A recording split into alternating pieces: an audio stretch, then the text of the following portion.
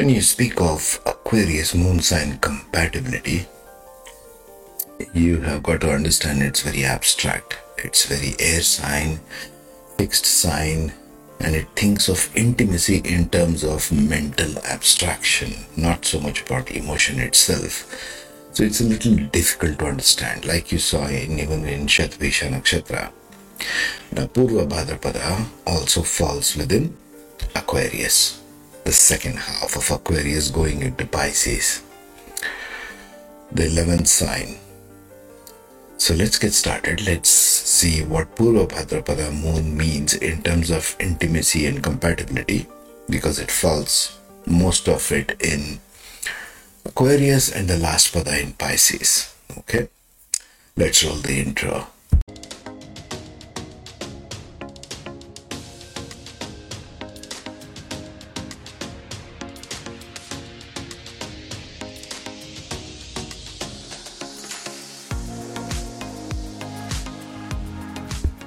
So the first of the Purvabhadrapada moon sign compatibility, and we are taking now in Aquarius, right? Last pada we'll see next slide.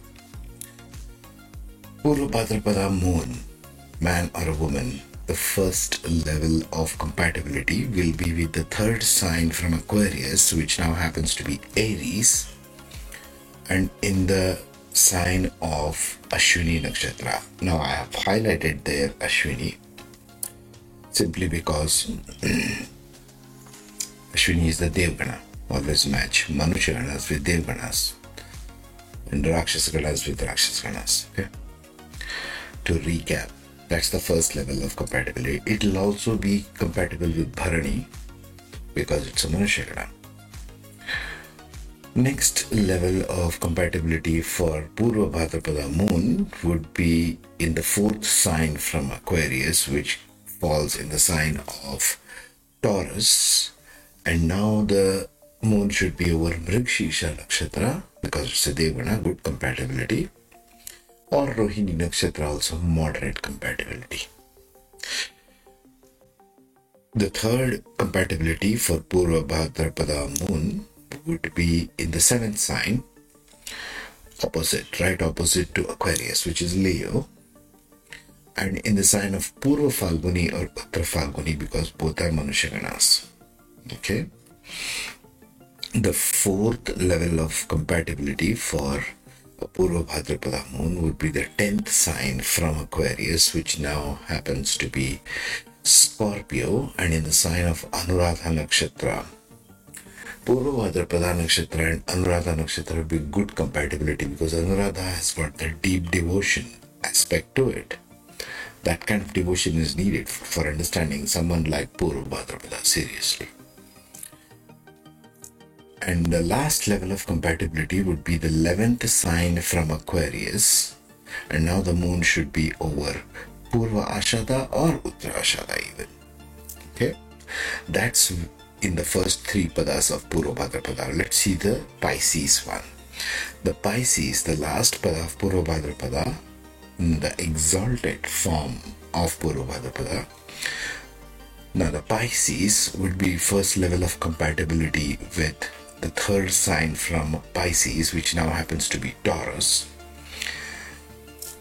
In Rohini or Mrigshirsha, the fourth sign from Pisces now being Gemini, and so the moon can be in any one of those there, Mrigshirsha, Ardra or Punarvasu. The third level of compatibility would be in the third sign, in the seventh sign from Pisces, which now happens to be Virgo, in the nakshatra of Hasta. Hasta would also be good for the Purvabhadrapada. They can understand them better. Understanding in where I come from is the key to intimacy, really. If you don't understand all of this stuff, you're just shooting in the dark. So the 10th sign from Pisces, which now happens to be Sagittarius, that's the next level of compatibility, and in Uttarashada or Purvashada, because we are talking about Manusha Ganas, right? So you've got to match Manusha or to Dev.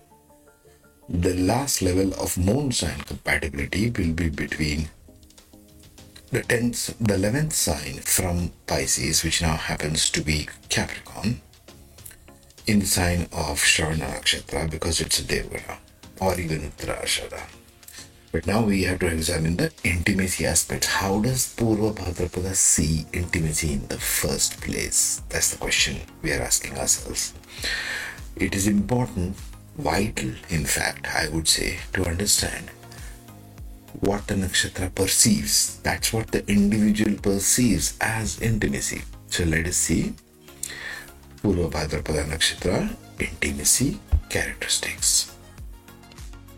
So there you have it, Purvabhadrapada intimacy characteristics. This is how they perceive intimacy. Intimacy is the perception of the thought process mainly. Because all emotions are driven by thought process. If you don't have thoughts, where will you get the emotion from? You think about something and then you feel attracted to or repulsed from. This is the key to understanding the nakshatra intimacy, folks. So, intuitive and spiritual, right off the bat, that is very abstract. Okay? They are very abstract people. Think Aquarius. They may have a deep connection with unseen realms and may seek partners who share similar spiritual interests. They enjoy contemplating deep questions about life and seek partners who can engage in meaningful conversations. As Aquarius as it can get, but Purvabhadrapada is highly intuitive beyond a certain level, okay, because its tattva is ether. Compassionate and empathic, they genuinely care about the well-being of their partners and are supportive during difficult times. Hey, who doesn't want that? They invest themselves wholeheartedly and are not afraid to express themselves. Creative and imaginative being the third one. They may have artistic talents and enjoy exploring creative pursuits with their partners. They value commitment and prioritize the well-being of their loved ones. How beautiful. Remaining steadfast through the ups and downs of a relationship. Every relationship has ups and downs because simply we go through those phases of life. We go through those phases of nakshatras, right? Mysterious and enigmatic, they may hold a certain allure that draws one towards them. They may seek partners who support their growth and evolution on both spiritual and emotional level. Idealistic and altruistic, they may be driven by a desire to make the world a better place. Idealistic. And seek partners who share their philanthropic values. They may need space and autonomy, Aquarius, to pursue their individual interests and personal growth, right? So now we understand the characteristics of how Purvabhadrapada perceives intimacy. And as you can see in all the points listed, it's very abstract. It's as Aquarius as it can get, as sensitive as it can get. Purvabhadrapada is very soft and sensitive. Although they may appear very fiery in nature, but deep down they have a extremely tender core. Born in Purvabhadrapada, they may seem a little extremistic kind of in nature, but actually they are very, very sensitive people. They need a little more patience in understanding, and then they do well if you have a man or a moon in Purvabhadrapada.